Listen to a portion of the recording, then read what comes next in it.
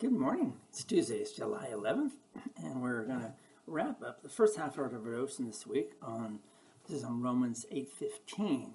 And verse 15 says, "For you did not receive the spirit of slavery to fall back into fear, but you have received the spirit of adoption as sons, by whom we cry, Abba, Father." So we ended with this thought yesterday.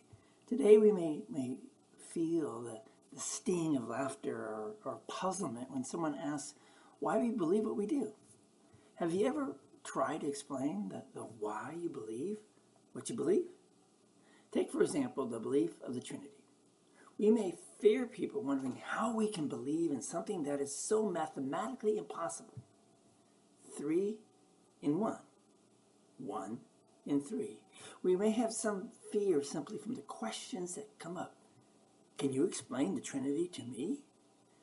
The fear probably doesn't come from the thought that we might be stoned to death for our belief.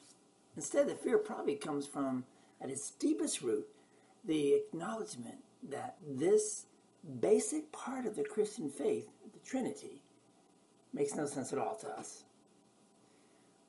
We begin to try to explain the Trinity probably with some metaphor that is doomed to fail at some point in its existence. And we find ourselves lost and confused and perhaps even hurt by the fact that God hasn't seen it prudent to reveal himself to us in a manner that is less mysterious. I have a friend from seminary days whose wife hates her last name.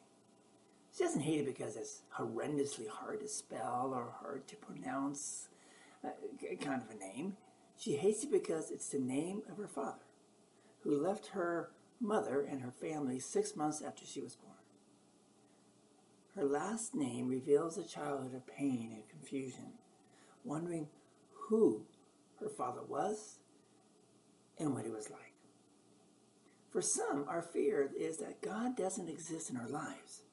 Or even worse, that God does exist and that he does not care for us. We find ourselves between those two fears again and again.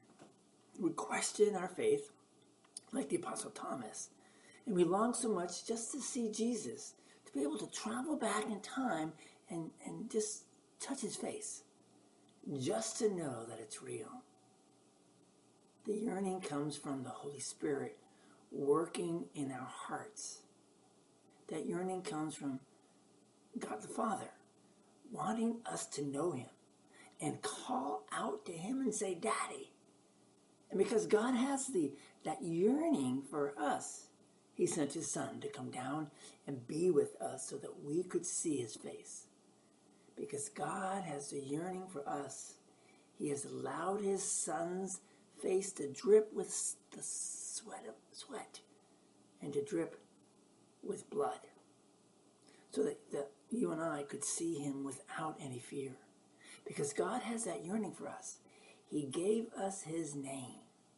And for centuries, children and adults have come to know the face of their God through looking at the face of Jesus. Whenever we confess the Lord Jesus, whenever God splashes a new believer into the kingdom at the baptismal font, whenever God feeds us with the body and blood of Christ at the altar, we know that the Holy Spirit is doing his work. These are the marks and signs that the Spirit of the living God is gathering believers under the cross of Jesus. These are the signs that God is at work and confirming us into the faith that forgives and loves. The faith that makes you and me children of God. That faith that removes the fear and leads us to acknowledge our Abba, our Father, our Daddy. The faith that God has entrusted into you and me so that we can share it with the world. In the name of the Father, and of the Son, and of the Holy Spirit. Amen. Let's pray. Gracious Heavenly Father, to understand that you're not only a father, you're not only a dad, you are a daddy. the one who loves us and comforts us and holds us when we are in fear, the one who shares with us our brother, his true Son, our Lord and Savior, Jesus Christ. Lord, we thank you for giving him to us and allowing us to call out to you.